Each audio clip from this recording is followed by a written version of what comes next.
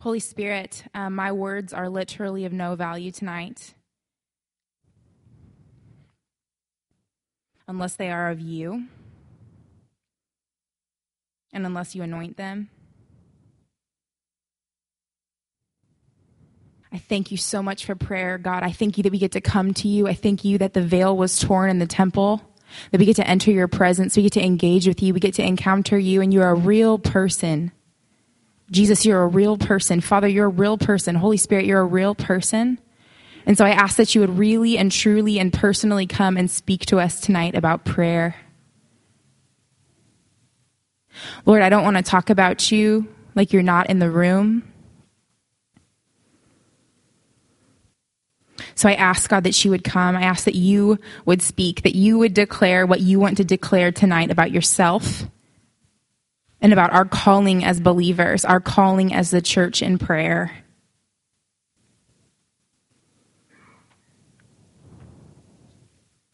God, I thank you that tonight, Lord, you want to put fire in our fireplaces of prayer. God, that we have a lot of fireplaces that aren't being used, Lord.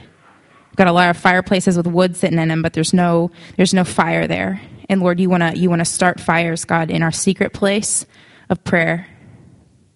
So I ask that you would do that tonight and that you would have glory, that you would have your way. Lord, I pray, God, that you would silence anything in me that is not of you. I pray, God, that my flesh and any distractions or attempts of the enemy to sway what you want to do tonight, God, would be bound away in the name of Jesus Christ right now, and that you would come and that you would speak to us, Father. We love you. I submit myself to you, Jesus. Come and have your way. Amen. Okay, so I'm going to start by just saying a couple things. One is that, I think I told you guys last year that my love language is quality time and attention. So if I can tell you're not paying attention, it hurts my feelings. So just saying. Now, thankfully, the Holy Spirit's really good and God satisfies. So it's not that you complete me or anything. It's just, I just need you to pay attention. So there's that. Okay. But no, what I really want to say is, when my dad asked me to talk about prayer, I have never been so excited to talk on a topic before. Never have I been so excited. And what do I normally talk about when I speak? Throw out some things I've talked about. I talk about Jesus. Okay, yes, but usually I talk about human trafficking, homelessness, poverty, justice issues, right? Okay, Hannah's going to try to get us to go downtown or something if I'm coming up here, right? Or Hannah's going to be asking for money for girls in prostitution, which are all really awesome things that I love talking about because God is doing stuff. But I've never been so excited to talk about a topic. And so I'm trying to keep my excitement, together so I can say what I believe the Lord wants me to say. So just bear with me if I get really excited about prayer. I'm also going to do my very best to honor your time. So can I have somebody who's kind of in charge-ish just stand up in the back and wave at me if I'm not honoring time? Okay? Mike or Dad or someone. That would just be great. Okay. So the real main first thing that I want to say is that prayer is a mystery. Also, maybe next year, not popcorn. It's so crunchy. I'm so distracted. Crunch, crunch, crunch, crunch, crunch, crunch, crunch. It's just everywhere. Wow, that's difficult. Let's cakes, maybe muffins. I don't know. Those are quiet. Okay. Sorry. But prayer is a great mystery. And I was thinking the other day as I was praying about sharing on prayer because it's a huge topic. And some of you know I try to shove way too much into one message, i.e. summer camp last year, campers. I don't know if you remember, that was out of control. Sorry about that message. But prayer is a mystery. And I was thinking the other day, Lord, speak to me more about prayer. Speak to me more about prayer. And all of a sudden, this lady walked by with this baby, and this baby was crying. And the Holy Spirit was prayer is like an infant's cry to its mother. And I'm not a mom, but for those of you who are moms, you know when your baby's crying, and you even start to learn what they mean by the cries. I hear your baby cry, and I'm turn it off.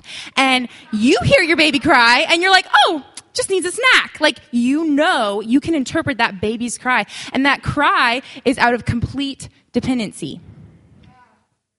And so prayer is this weird mystery where it's an infant's cry out of complete dependency that the Father, the parent heart of God, knows perfectly what we're saying when we're going, he knows exactly what we're saying. He can perfectly interpret that, right?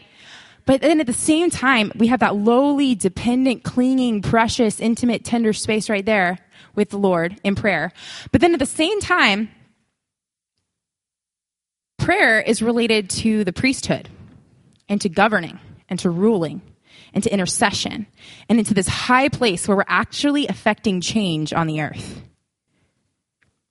And so I just want us to just kind of understand that prayer is a mystery. Like, I don't understand how Hannah Victoria Vaughn, made out of the dust,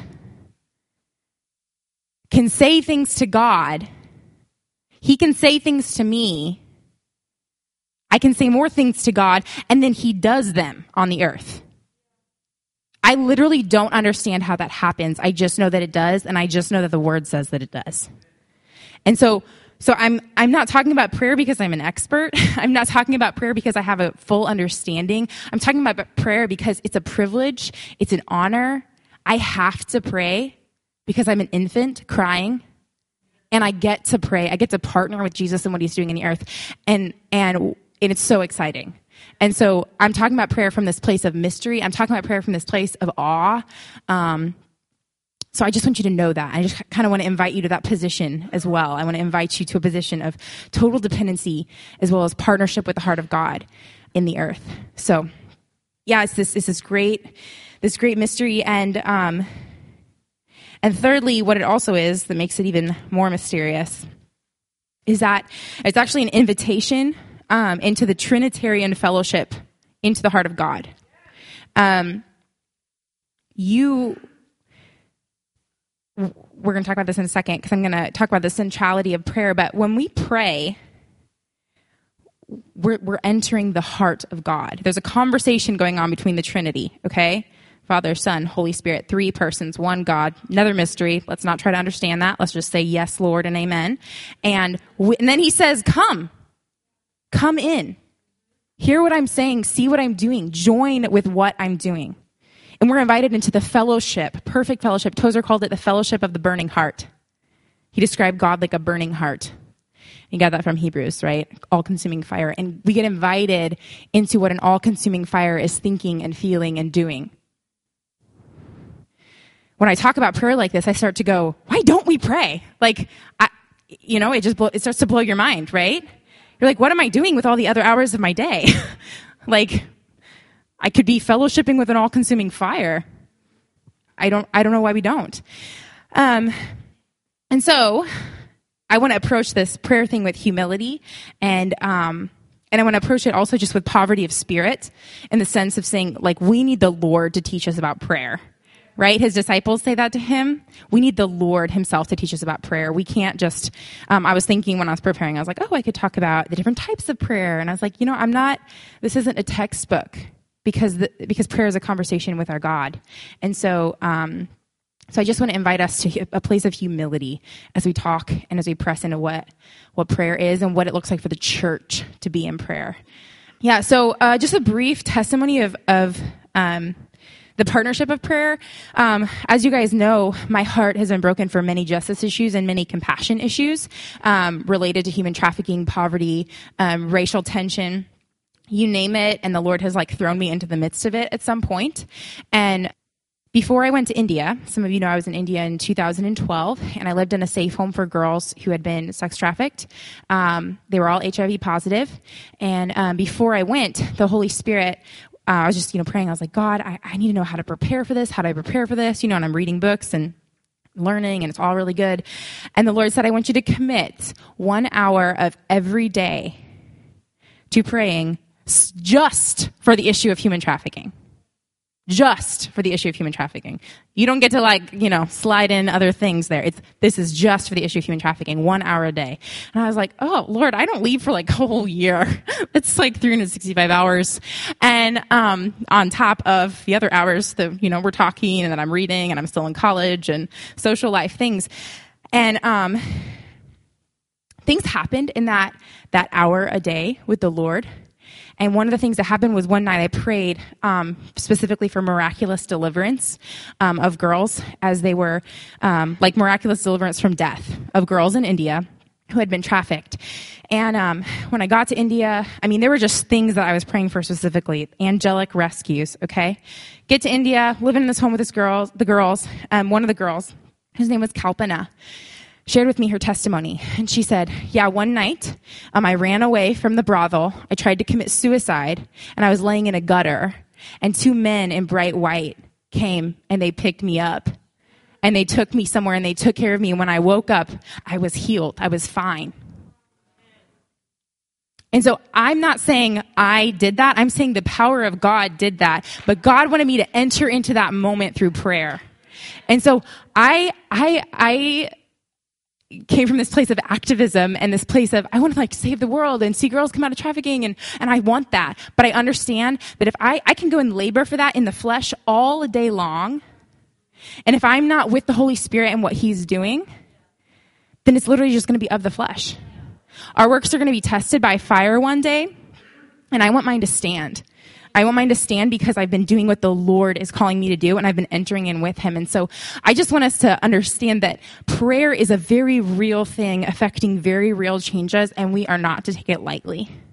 And so my testimony with prayer is that God has just shocked me in what He's done when He's invited me to partner with Him in prayer.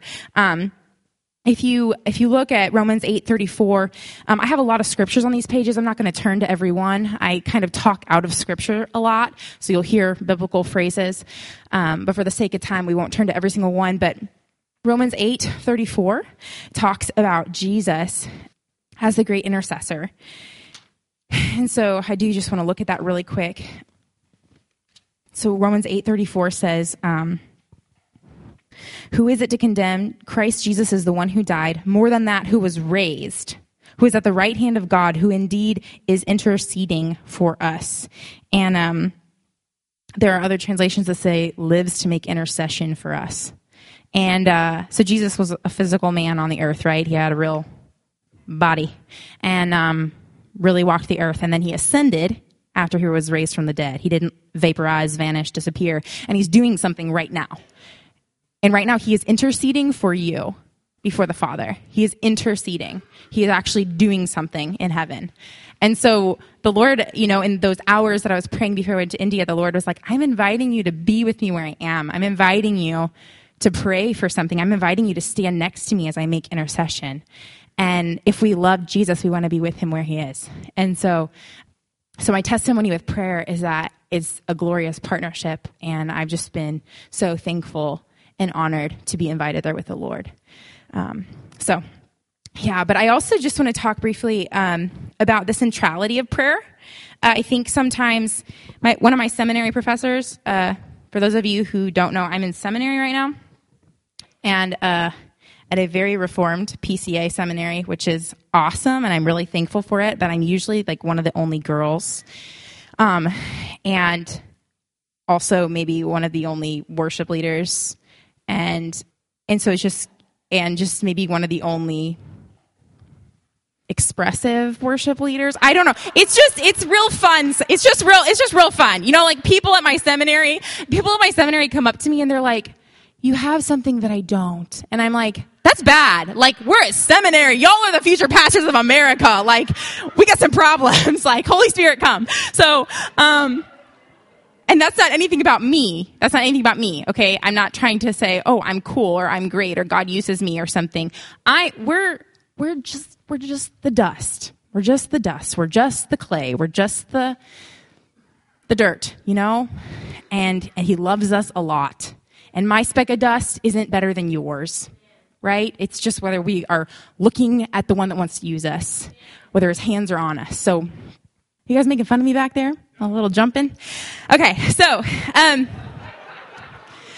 So where was I going with that? Oh, the centrality of prayer. That my seminary professor makes this joke all the time, and he says, whenever I lead a Bible study, we could be talking about tithing, or we could be talking about, parenting, or we could be talking about anything. And he says, I read a verse and I say to my congregation, what's the application from this verse? And he says that everybody always leaves Bible study going, oh, well, I really need to pray more. I just need to pray more, and that everyone says they need to pray more. And he says, but no one ever does. And he's like, so my Bible studies keep ending with, I need to pray more. I need to pray more. And he's like, they're getting really boring. So I just want to talk about the centrality of prayer in Scripture and in the people of God, in the life of the people of God. I'm going to breeze through some things really quickly. And then I'm going to get to obstacles to prayer, because I think if we don't understand what is keeping us from prayer, we won't pray.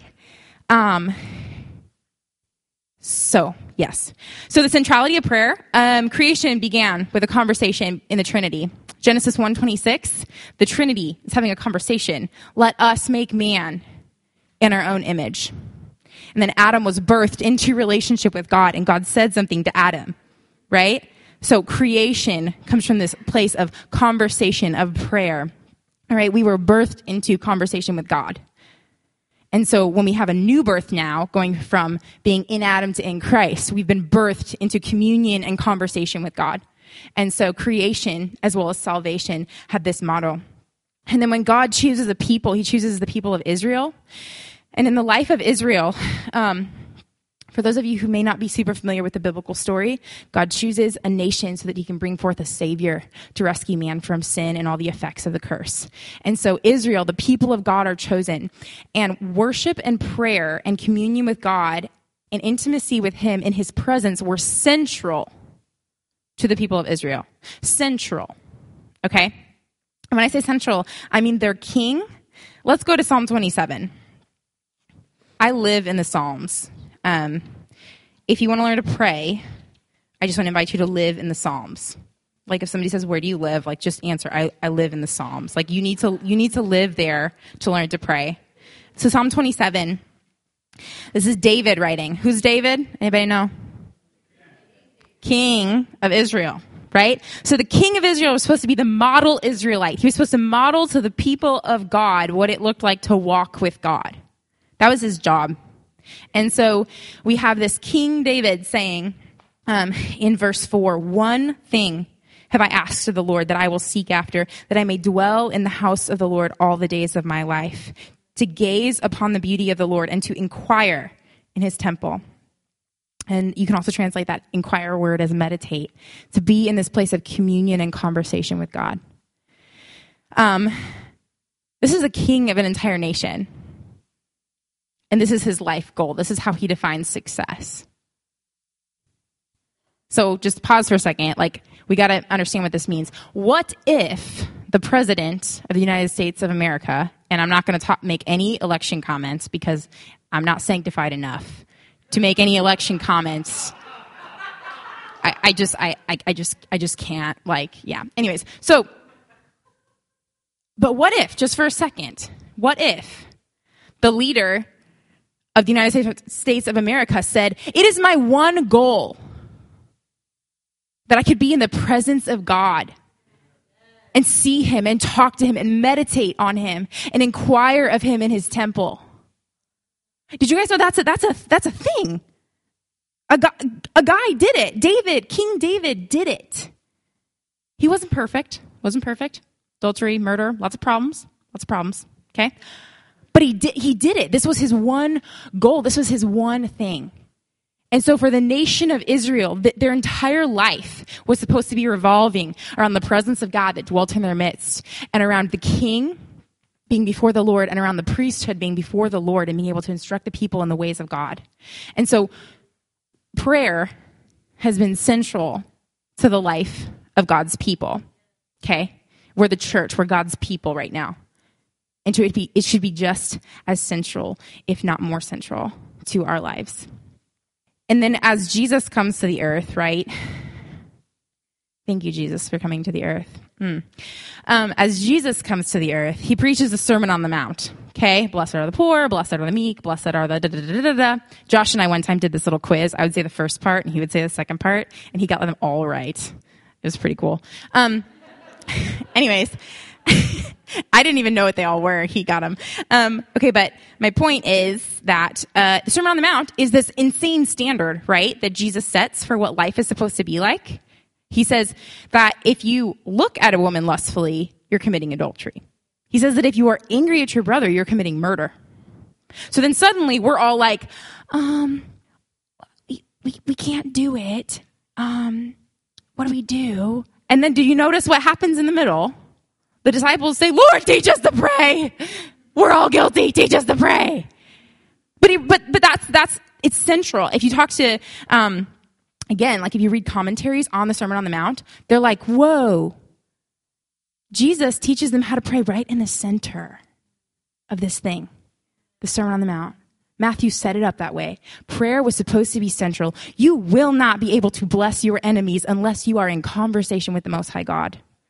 Unless you are that infant so dependent. You cannot. And so, let's read the Lord's Prayer real quick. Matthew 6. We'll go to that record of it. Matthew 6, 9 through 13. It says, Our Father in heaven, hallowed be your name. Your kingdom come and your will be done on earth as it is in heaven. Give us this day our daily bread and forgive us our debts as we have forgiven our debtors. And lead us not into temptation, but deliver us from evil. Do you notice something here? This is a plural prayer. It's us. It's our Father. We're going to talk about this in a little bit when we talk about obstacles to prayer. But one of the obstacles to true prayer is that we get so individualized, and there's totally a secret place, right, where it is just you and Jesus. Okay, there is a secret place. But there are times we come together, and we are a body. We. So when God looks at me, he's seeing you too. And when God looks at you, he's seeing me too. This is weird. I don't understand how it works. Again, mystery thing. Okay, we already qualified. This whole deal is a mystery. But Jesus teaches his disciples to pray, and he says, Our Father, your kingdom come, your will be done on earth as it is in heaven. Give us this day. And so there's this sense in which there's a fullness of prayer that the people of God experience corporately. And we can't just tuck ourselves away and say, oh, well, I prayed my prayers in the car on the way to work. Which, please, pray in your car on the way to work. Like, bless people who have to drive around me because I'm a real bad driver. But please understand that there's a fullness of prayer that we experience as a corporate entity, as a body. And Jesus teaches us to pray that way.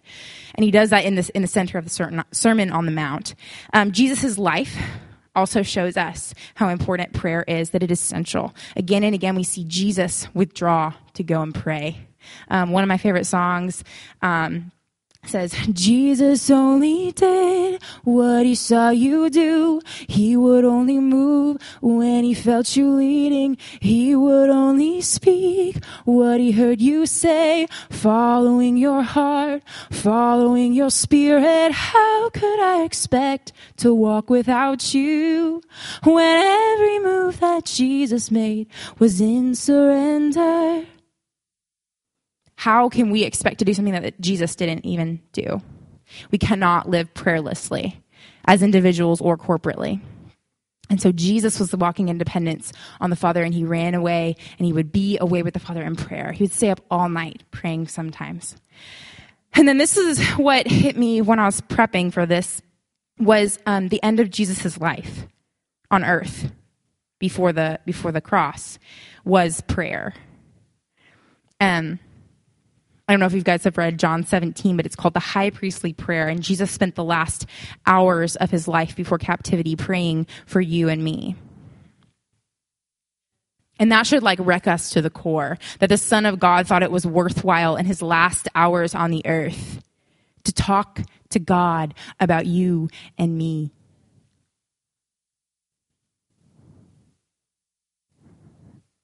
We might be dust, but we're really important dust. And then you see him invite his disciples in Matthew 26. Highlight that, just highlight it and go read it later. It's in your notes. Circle that. Jesus invites his disciples to sit with him while he is before the Father in like agony in Gethsemane. It says, sweats blood. I think sometimes we don't want to pray because it's like actually a painful place. And we might have to experience some of the emotions that God has that are not always fun. And so we don't want to enter in. But Jesus says, can't you come with me? Can't you come? Like, I'm about to die for you. Can't you come? And so there's an invitation here into what Jesus Christ is thinking and feeling and doing. And he invites his disciples into that with him at the end of his earthly life before he dies, is resurrected, and is glorified. And then Pentecost, yay! Guys, we couldn't even I couldn't live without the Holy Spirit. I couldn't. I can't. And so Pentecost, Acts 1:14. Sorry, I got a new Bible, and the pages are hard to turn. Okay, so Acts 1:14, Jesus is like, guys, I'm going up there. You guys are the church down here. Wait for the Holy Spirit. He will come upon you with power. And then 1:14, it says, his disciples, all these were with one accord. They were devoting themselves to prayer. So Jesus goes up, says, you guys need the Holy Spirit. Their response, devoting themselves to prayer. And so there's this sense in which the people of God actually became the people of God that had real power because they were sitting there in prayer in response to Jesus. And so the Holy Spirit falls on them. Tongues break out. People get saved. Peter preaches about Jesus, paints this whole picture of what's really going on. And the church is endued with power to actually accomplish the mission of God in the earth. We don't just have power or an encounter with God just so we can feel good. By all means, Psalm 16 says that there are pleasures at the right hand of God. There is fullness of joy in his presence. There is actual fullness of joy in his presence. Not a joke. He's so serious about giving us true joy. But he's also serious about enduing us with power so that we can lay down our lives on this earth right now to see people meet Jesus. And so that happened in the context of the apostles and the disciples being together in prayer as a corporate entity. So there are things I think that God actually wants to do through our church that are going to happen from our prayer meetings. So by you not showing up, I'm sorry, this is going to hurt. By you not showing up to pray, you're either A, missing out, or B, hindering what God wants to do through our community in the earth. And that's not me saying you didn't come and sing my worship songs with me. Dude, my voice is crazy sometimes. I'm real sorry you have to listen to it. But we got to encounter God together, guys. We got people that need to know Jesus. We got sick people that need to get healed. We got people in bondage that need to get delivered. And if you think those things are going to happen by us not showing up to encounter God together, you're wrong. And I'm wrong if I think the same thing. And so we have to be aware of the fact that God moves powerfully on his people when they come together to pray. And then let's not go to letter F at the moment. We'll close with letter F. We'll talk about Jesus' return in prayer. I'm going to go through these next points pretty quick, but please, you guys still with me? Are we okay? We're here? Okay, good. I thank you for your time. I really want to honor it, so I'm going to do my bestest of my bestest to get through these next points. I just want to talk for a second about obstacles to prayer, because the picture that I've painted, or that Scripture has painted, is pretty awesome, correct? Right. So then you sit here and it's okay, so why don't we pray? It's the weirdest thing. And so I just want to talk about a few things. First, we have a lot of spiritual obstacles to prayer. First thing is that there is so much spiritual warfare going on all around us all the time. It's unbelievable. It's unbelievable. So you guys know I'm a worship leader, right? And I'm up here every week, and I get really excited, and I love Jesus, and it's my job to just do that up here. And hope that we all go there together. But what you don't know, and here I'm going to get really vulnerable, is that sometimes I walk off the stage and I'm like, I hate myself. And I just, everything's wrong with me, and I'm ugly, and I just don't want to do ministry anymore, and it's just, and then my mom will be like, okay, Han, I just need to break some oppression of the enemy off you, so just come, let me just pray over you for a second. But the thing is, what I'm saying is, it's so real. So sometimes you come into worship, or you come into pray, or you go in your prayer closet at home to pray, and you're like, why do I suddenly hate myself? Or why am I suddenly angry at my brother or my whoever? Dude, Satan, that's why, okay? He does not want you to pray. He does not want you talking to the King of Kings. If you start talking to the King of Kings, things are about to get crazy. All right? So you have to understand there is so much spiritual warfare going on around you all the time. It's amazing the kind of attack and chaos that is released in our heads and our hearts and even our bodies when we set ourselves to pray. Sometimes I sit down to pray and suddenly I'm so hungry. I'm like, I just ate lunch. I don't need to eat. I can just pray right now. I don't need to get up and go whatever, or I sit down to pray and, oh my gosh, I got a headache. Like, I can't focus right now. I have a headache. Like, what is going on? Satan, just rebuke that stuff and get on with your prayers, because God has things to do.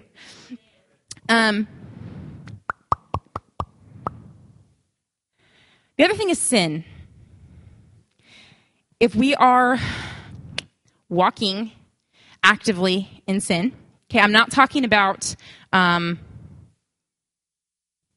not telling you that if you stumble, you can't pray. This is not a perfection thing. I'm not saying we don't earn prayer. No. Jesus Christ on the cross, his blood, the blood of perfection, purchased every standing that we have before the Father. Okay, I'm not talking, please don't hear me say that because you have sinned, you cannot pray. That is not what I am saying. What I am saying is that if you are consciously walking in sin, actively choosing it, habitually walking in it, you're not going to want to pray. You just won't. And so if that's going on, we need to get some freedom. We need to get some repentance so that we can engage, because it's a real deal. And then this is the kicker. The other reason we don't pray is, Dad, I bet you know what it is. What's the last, biggest, most intense reason we don't pray? Anybody? Any takers? No, but that's good. That's good. That's in my cultural factors in a moment. That's real good. No, we got time.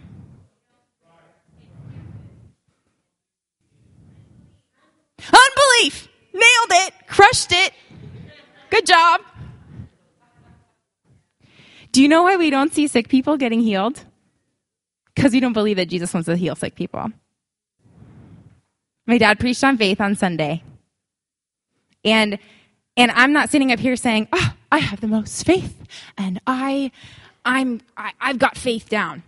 Not what I'm saying, but what I am saying is that the reason we don't pray is unbelief. And I'm not just talking about prayers for the miraculous. I'm talking about we don't pray because we don't actually think God even hears us, cares to hear us, or wants to hear us. But 2 Chronicles says that the eyes of the Lord are going to and fro throughout the earth, searching for one whose heart is blameless towards the Lord. The eyes of the Lord are looking for your heart to be engaged, to be looking at him. Like an all-consuming fire wants your attention, and he wants your prayers. He wants my prayers. He wants our prayers as a community. But we don't believe that, and that's what hinders us from praying. And I have some scriptures that you can check out at some point. Matthew 7 says that, if we ask in faith, we shall receive. John 15 says, whatever you ask the Father in my name, you will receive. Hebrews 6 and 7 talk about Jesus being our forerunner, having gone before us, and we can approach that throne of grace in our time of need. And we're supposed to hold fast to that confidence. And so unbelief, I believe, is the number one reason why we do not pray. But there are some cultural factors as well. And we live in America, and I'm so thankful for our country. And as much as people want to stand up and decry and be like, America is just going to the dogs or whatever they want to say, I'm aware of the issues in America. I live here too, right? But God's bigger than the issues in America. So before I say anything negative about American culture, I just want to say God's doing a work in our nation. I believe there's an outpouring of his Holy Spirit coming, and I believe we should be praying so that we catch it too. Otherwise, we're going to miss out on what God's doing in the earth, and I don't want to miss out. But there are some things I will say. American culture is an impatient culture. We are microwave people. We are fast food culture. But Christianity does not condone microwave-style prayer. And we want to be like, can I punch in the 30-second button and suddenly get the heart of God? And again, I'm not talking about earning. I'm just talking about treating God like he's a real person. Because you don't treat your wife or your husband or your friends that way. If I spent 30 seconds with you per month, would we be friends? Negative. It's not complicated. And so if we want to spend time in prayer, we have to overcome this American idea of just done. Also, we're an overstimulated culture. Cell phones, social media, Pinterest, Instagram, Facebook, et cetera, which are great, but addictive, have destroyed our ability to engage calmly and contentedly in prayer. Raise your hand if you have sat down to pray and suddenly you're checking your email. 30 seconds later, you're like, I don't even know how this happened. Instagram, Facebook, anyone, literally all the time. I sit down to pray and I'm like, how did I get on Instagram? Like something took over my body and I'm on Instagram now. I was supposed to be talking to Jesus, but I'm on Instagram. I don't know how it happened, okay? But this is so real. This is so real. So we have to overcome this. We have to understand that this is a reality of our culture. Say, hey, you know what? Jesus is more worthy of my attention. So I'm going to give it to him. I'm going to understand the obstacles I'm facing, overcome them so I can engage with him. We're also a material culture. We are about facts, formulas, and things we can touch. We struggle with the invisible and with the mysterious. That's the other reason we don't pray, because I said it was a mystery. It's like, if I said hey, can you cry like a baby and then see nations change? You'd be like, what are you talking about? But that's what prayer is. And so it's a mystery. And because it's mysterious, because we can't always see God in our room or in our prayer meetings, sometimes we show up, guys, and we might not feel anything. I believe more often we should feel something, but we don't always. That doesn't change the Lord. My ability to sense him does not change the fact of his presence. Okay? And so we need to understand that. And we need to grab hold of that by faith and run in to the place of prayer as a community and individually. American culture is an entitled culture due to our affluence. We expect certain things to be done for us without even asking. Scripture says that we have not because we ask not. So many times I'm like, God, why am I not seeing this happen in my life? And the Lord's like, oh, first time we've talked about it. So we're just really entitled. I've lived in other third world nations and we have toilets that flush. All that junk goes away. And we think it should be that way. And thank God it is over here. But guess what? That makes us entitled that things shouldn't be difficult, things shouldn't take time, and that we shouldn't have to ask for anything. The Lord loves when we ask for things. The Lord loves when we ask for healing, deliverance, change, holiness. He wants, like I said on Sunday, he wants your deliverance more than you do. He wants wholeness in your life more than you do. He wants freedom in your family more than you do and in your household. He wants these things, so he just wants you to ask for him. Good Father who gives good gifts. Not saying he's going to give it tomorrow, but I'm telling you he's faithful. And we need to ask. Oh, yeah. And when we do ask for things, we usually do so with a consumeristic mentality. And prayer becomes about what we can get out of God. instead of about entering into that fellowship of the burning heart, like I was talking about. So we do need to ask for things, like I said before, but also God's not my vending machine. He ain't my sugar daddy. He's the King of Kings and the Lord of Lords who holds me like a baby. Mystery, don't understand it. Blows my mind. John Calvin, speaking of reformers, John Calvin, he said, sometimes when you're doing theology, you just have to stop writing books and you have to start worshiping because it's so mysterious. Mystery leads us into worship. And so there are things about prayer that I don't understand, but we're not in prayer to get stuff out of God, like just for ourselves, right? Instead, it needs to be a mentality of partnering with God and aligning ourselves to God's will. Last two things. American culture is an individualistic and independent culture. Prayer is literally the antithesis. That means the opposite, like the most opposite thing of independence. Prayer is total dependence. Like, I go in my room and I talk to someone that I can't see because I can't love very well. Some people would think that's crazy, but Jesus says that's prayer. Like, those of you who know me, like, I'm a know-it-all. I'm not that patient. And I have to go pray and say, Jesus, help me. And I'm talking to an invisible guy. I can't even see him. I'm just in my room talking. Help me love my so-and-so, whoever, whatever it is that day. And that is not independence. That's not individualism. But American culture loves independence, individualism, pull ourselves up by our bootstraps. We can do it. We can conquer the world. No, you can't. But Jesus already did. So, yeah, there's that. And then American culture is an efficiency culture. We want things done the fastest way and the best way, and we want to know exactly how it works. But prayer is about, if you don't hear anything else, hear this. Prayer is about intimacy, not efficiency. But guess what? Intimacy is efficiency. It's so good. It's so good. It's so good because that's what Jesus came to restore. It was our relationship with God, right? We were broken. We were fallen from grace. We were totally removed from him. As a cute baby, I know. Remember, my feelings are getting hurt when you don't pay attention. I'm joking. That was just to be funny. But like, if when Adam fell and God said, "You shall die," did Adam die at that moment? Physically, he didn't.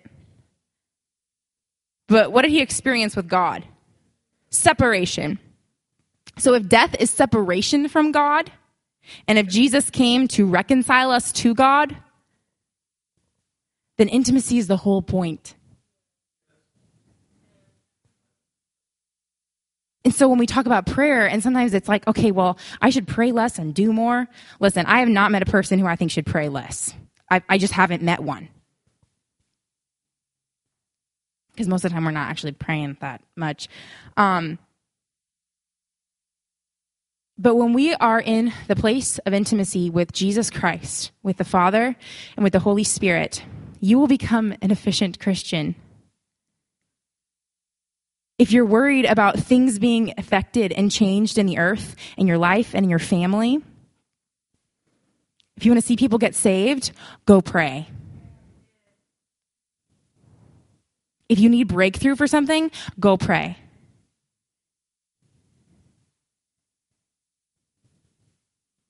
And I certainly don't want to be insensitive. I understand that there are Job situations. But I think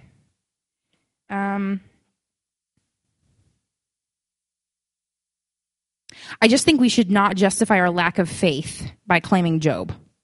Okay? And I think we need to be really careful because I think sometimes we're like, oh, I'm just going through a wilderness. And I think really what's going on sometimes is we're just walking in unbelief and we're not in fellowship with people. Yeah, you're going to be in a wilderness if you're not in fellowship with people. And so I just want us to be really careful when we claim some of these passages and places in Scripture where we do see the people of God go through things that don't make sense, right? Job, righteous, holy man, going through stuff, and he's like, God, he's crying out. He's crying out. And some of you are like, Hannah, I've been crying out to God for this for years. And I would have to say to you, if you want to claim Job, Job's children actually did die. Job was actually on the street covered in boils. And that's just generally not our situation. And so I think we need to be really careful when we claim certain things in Scripture as a reason for us to stop praying. And I'm saying that in love. I'm saying that in love. I'm saying it because I love you. Jesus wants to bless you in the place of prayer.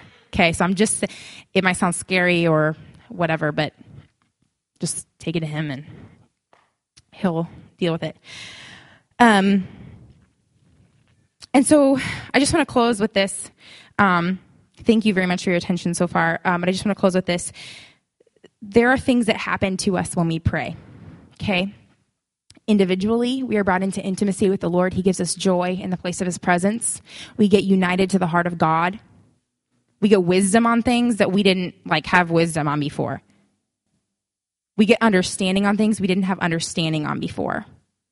You guys know how many times Sandy Sanders has told me oh, Hannah, or Laura Dean, you guys are crazy. You guys are texting me I was just praying for you really hard. And I'm like, you didn't know I was in my room, battling the devil, And they knew because they were in prayer. But it's so real. Or Kathy Grunder. One time I was in India and I actually thought I was going to die. I was in this latrine and it was very gross. I was very sick. Won't share the details. But Kathy Grunder is praying for me over here in the U.S., tells me 24 hours later, because I'm in this latrine, and then all of a sudden I just felt the Holy Spirit just give me strength. Just get up and get home. How did that happen? Kathy was praying. Okay? So there are amazing things that happen in the place of prayer, and individually, but then corporately, there are crazy things that happen. And I just want to share this. When we pray corporately, we become a communal stage. We become a congregational temple for the Holy Spirit to manifest his presence, his activity, the gifts, and the heart of God. I'm not talking about us just being excited for the Lord. I'm talking about, which I want by all means. You guys remember I messed up 9 billion words in the first song tonight? I don't know if you saw that, but if you did, it was because I was so excited. I couldn't sing the right words. So yes, the Holy Spirit's going to come, give us joy. We're going to get excited. It's going to be awesome. But he's also going to affect actual change, and he's going to do stuff because we become a stage for him to show up and get glory. When we lay down, he gets to walk on us and be exalted. And it's awesome. And we need to desire that as a congregation. We need to desire that as a community. Yeah. And young people, hey y'all, young people, just thought. Sean, that was good. Young at heart. I love it. But young people, guess what? God wants to do things through you. When I was 6 or 5 or something, the Holy Spirit was giving me these crazy dreams, and I'd go and tell my parents, I didn't know what was going on. I was like, guys, I had this dream, and this guy in this armor came to me, and he said this, and my parents were like, the Lord. So God wants to do things through you. I'm not telling you that every single dream you have, your dream about your crush right now, probably not from Jesus.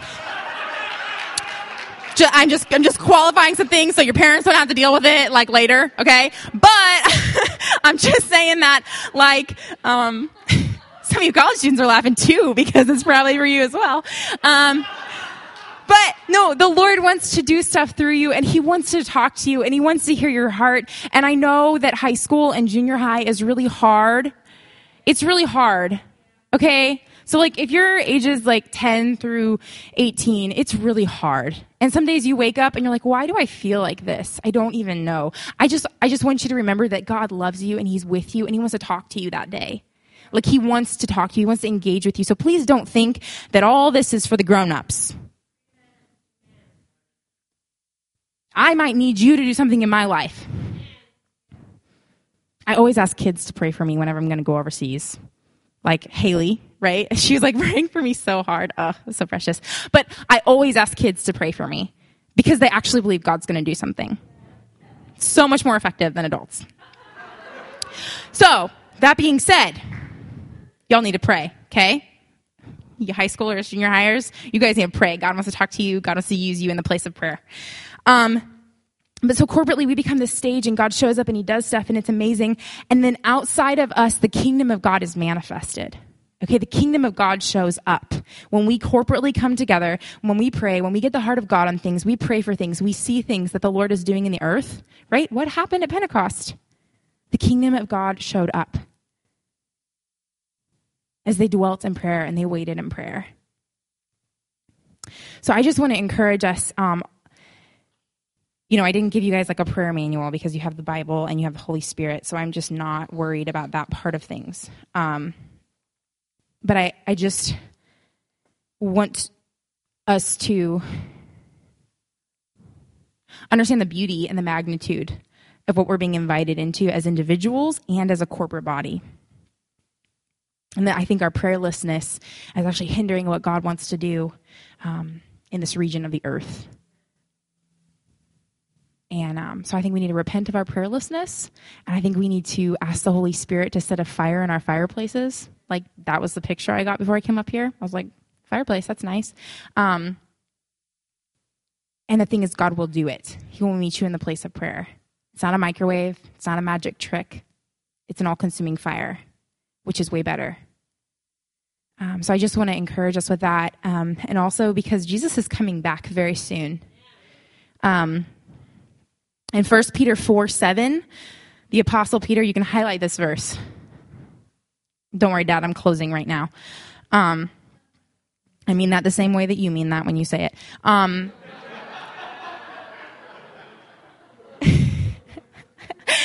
But 1 Peter 4:7 says, the end of all things is at hand. Therefore, be sober-minded so that you can pray. What is that about? Jesus is returning, and the Apostle Peter says, Jesus is coming back, gotta pray. Pray. Like, I would think, no. Don't we have to work? He's gonna be back in a minute. We can talk when he gets here. But Peter's like, no, you need to pray now because he's coming. And there are things that are gonna be happening over the next 50 plus years, maybe less, maybe more, who knows. But there are gonna be things that are gonna be happening that if we're not in the place of prayer, we're gonna be standing opposed to Jesus on certain things, and we don't wanna do that. It's gonna come like a thief in the night. So if you're asleep, problem. As my brother Adam would say, rip. And Revelation 5:8 talks about this scene in heaven. Again, this is a mystery, okay? So I'm not giving you a theological dissertation right now. I'm just telling you this is in the Bible, Revelation 5:8. So it says that there's these bowls up in heaven that are going to get tipped over. And some things are going to start to happen in the earth before Jesus comes back. One of those bowls is filled with the prayers of the saints. So let's fill it up. Let's fill it up. Because Jesus wants to come back soon. He wants to set things right. There's enough wrong in the earth, yeah? So the end of all things is at hand. And I believe that God is calling us to be a church of prayer, corporately as well as individually. So let's pray. Me pray. You pray, me pray, me pray. I just invite you to stand with me for a minute.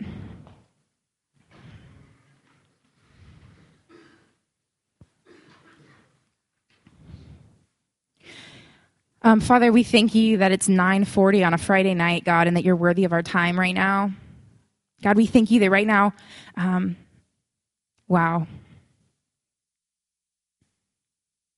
God, all across America, people find bars and strip clubs worthy of their time right now. And Jesus, we won't be put to shame by that kind of devotion to sin. Right now, we will devote ourselves to you. We stand here, God, with full attention.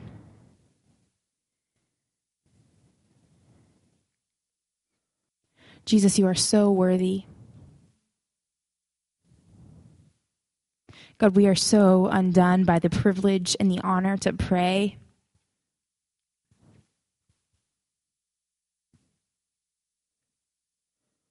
That the Lord of the universe invites us into his presence,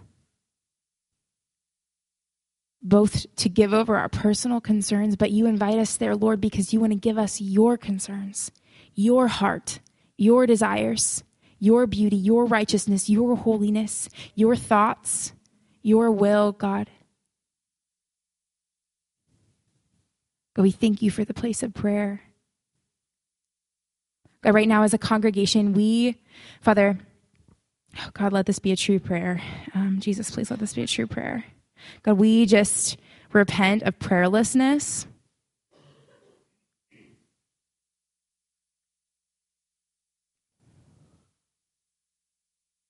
God, we just repent of prayerlessness. God, we repent of talking to other people about things when we should be talking to you. God, we repent of not engaging, of judging others during prayer meetings, of being worried about what people will think of us during prayer meetings. You are so much more worthy, Jesus. Jesus, you bled so that we could come and pray.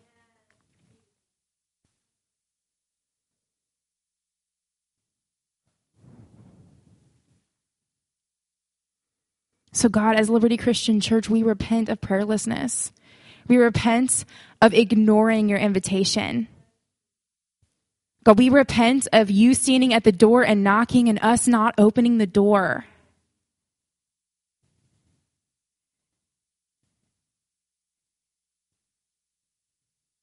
God, we repent of being like the 5 foolish virgins who didn't have oil in their lamps, who couldn't stay and wait and watch and be awake.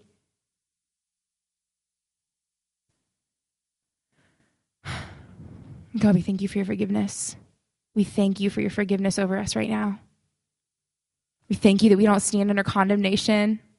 We thank you that we're covered in the blood of Jesus. We're dressed in his robes of righteousness so we can come before the Father and he looks on us with delight and with pleasure. And we thank you, Holy Spirit, that you live inside of us. Jesus, you said it was better for you to go away so that the Holy Spirit could be inside of us. God, that meant that greater works would we do. God, it was good when you were healing people and feeding people. But you say it's better if the Holy Spirit lives inside of us. So God, will we walk, Father, in such a way that is so real, that is so tangible, that is so alive in our lives, God. Lord, and I thank you. I thank you that you move. God, we also just repent of unbelief. Holy Spirit, would you just come right now, Lord? Would you uproot unbelief? God, I just encourage anyone in the room, if you just know it's unbelief, I just encourage you to just open up your heart to the Lord right now. He wants to uproot unbelief. Maybe you've been disappointed by the Lord in major areas of your life and you've been offended at him and there's a root of bitterness there growing towards the Lord and it's hindering your prayers and God just wants to go whoosh, pull that thing out so that you can pray, so you can talk to him, so you can have sweet communion again. God, would you come and would you uproot unbelief in this place? Oh, thank you, God. Thank you that you are so powerful.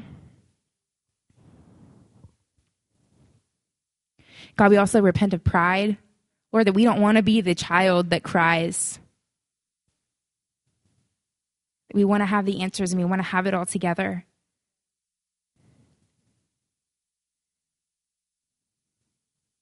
God, forgive us for thinking that we don't need to pray. Forgive us for moving all the time without praying.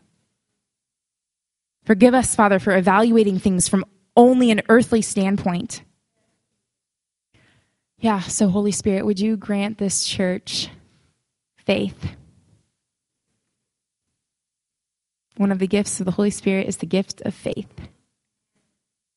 God, I ask specifically for a release of the gift of faith in this place tonight. God, and I ask for a yearning for prayer in this place, a yearning for your presence, Jesus, a yearning to adore you and to love you, to hear what you're doing in the earth, to pray back to you, God, the very things you want to do. God, will we pray according to your will? Father, teach us how to hear you. The psalmist says that you've given us an open ear to hear you. God, would you grant this church an open ear?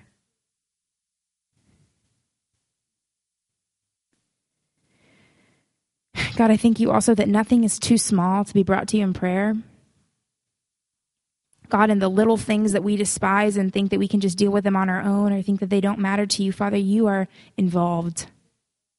We thank you for your intimate involvement, God.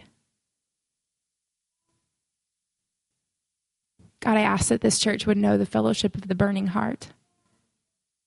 I ask that your kingdom would be released on the earth through this place.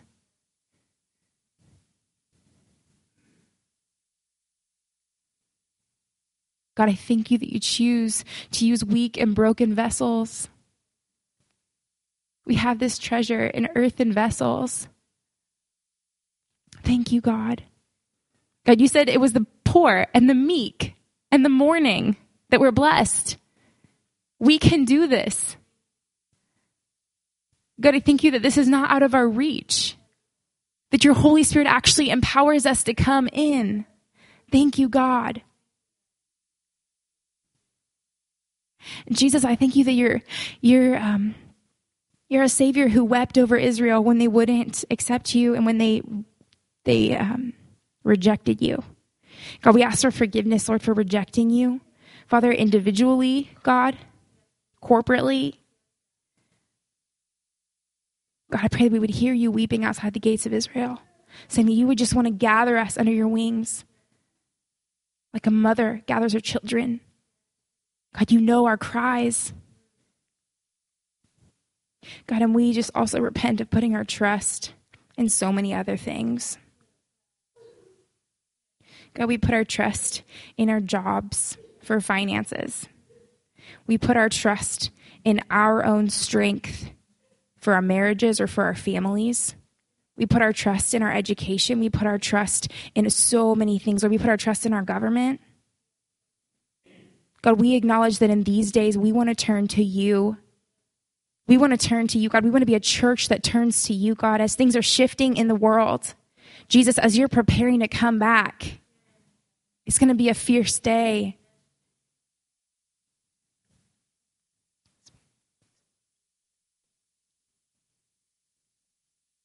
God, and we turn to you and we say, God, that we want to be dependent on you in prayer. Even when it's boring, even when it's hard, even when it's painful, we just declare our dependence.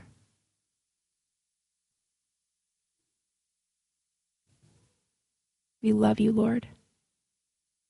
We love you so much. Exhortation on prayer, I wanted to say a word. We meet monthly to pray, and of course we meet weekly, but we have a special prayer meeting once a month we call the Upper Room. And we've been incorporating worship into the evening, and I don't know if you've been there the past 2 months, but God has done amazing things. I mean amazing things. We've seen public confession of sin, repentance. It's pretty amazing. I mean, it's like real church. Amen. And last Upper Room, as we waited on the Lord, I felt impressed to ask the men to pray for their wives. I don't know why, but I did. And then the men came up, and almost every man that prayed confessed that he was not praying for his family the way he should. That's I think what she's talking about when she talks about prayerlessness.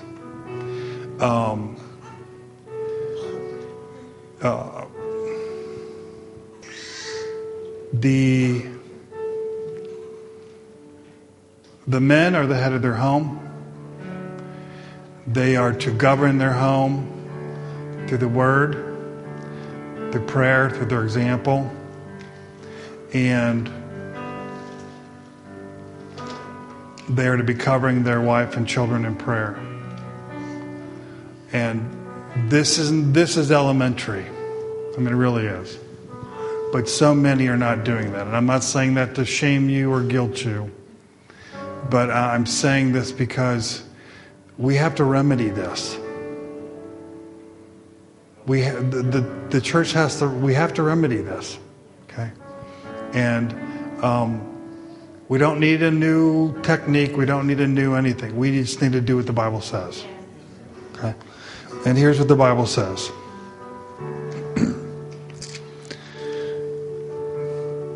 I desire, Paul speaking as an apostle, meaning with divine authority, I desire, therefore, that men pray.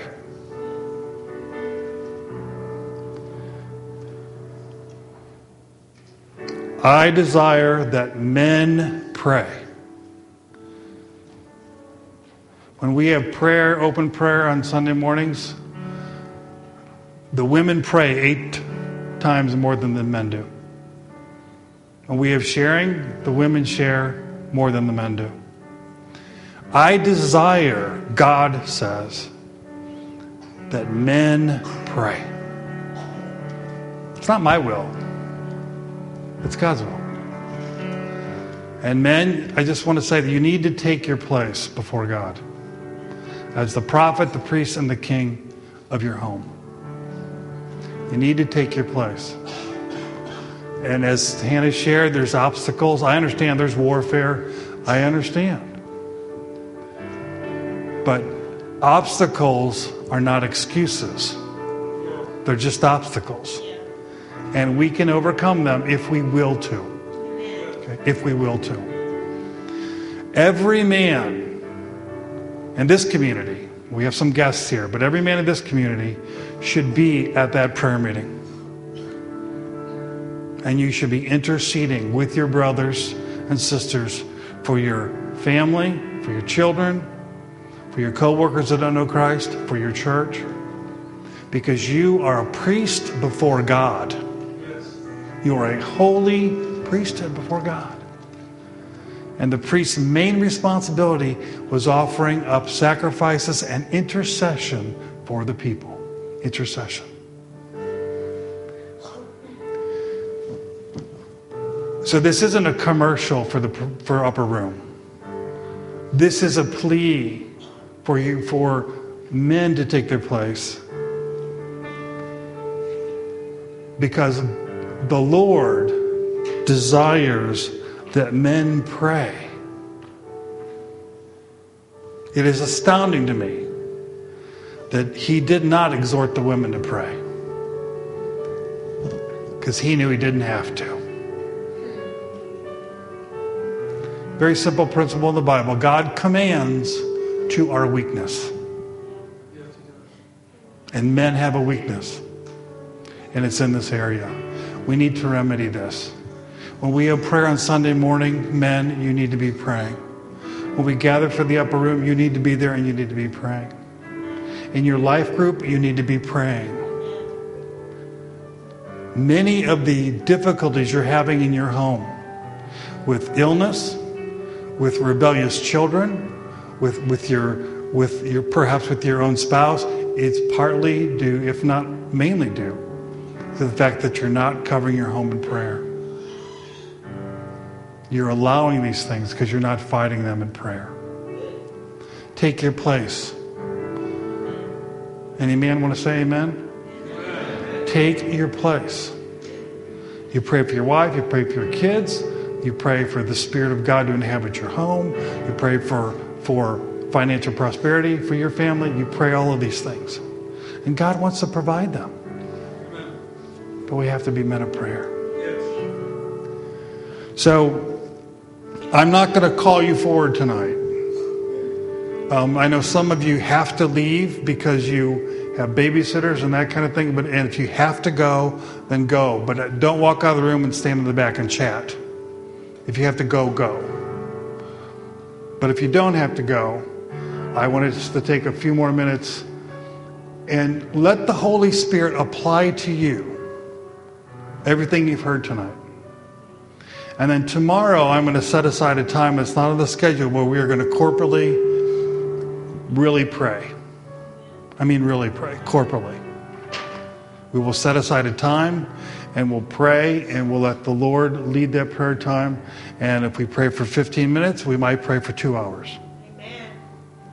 we'll let the Lord lead that prayer time, because we need to be praying together. But I think what God wants us to do is really receive the things that we've heard tonight. So I just asked Hannah to play quietly. I'd like us to continue in a posture of prayer, bow your heads, and I'm just asking you to listen and say, God, I've heard a lot tonight. I need to hear it all, but what are you speaking to me? What are you speaking to me?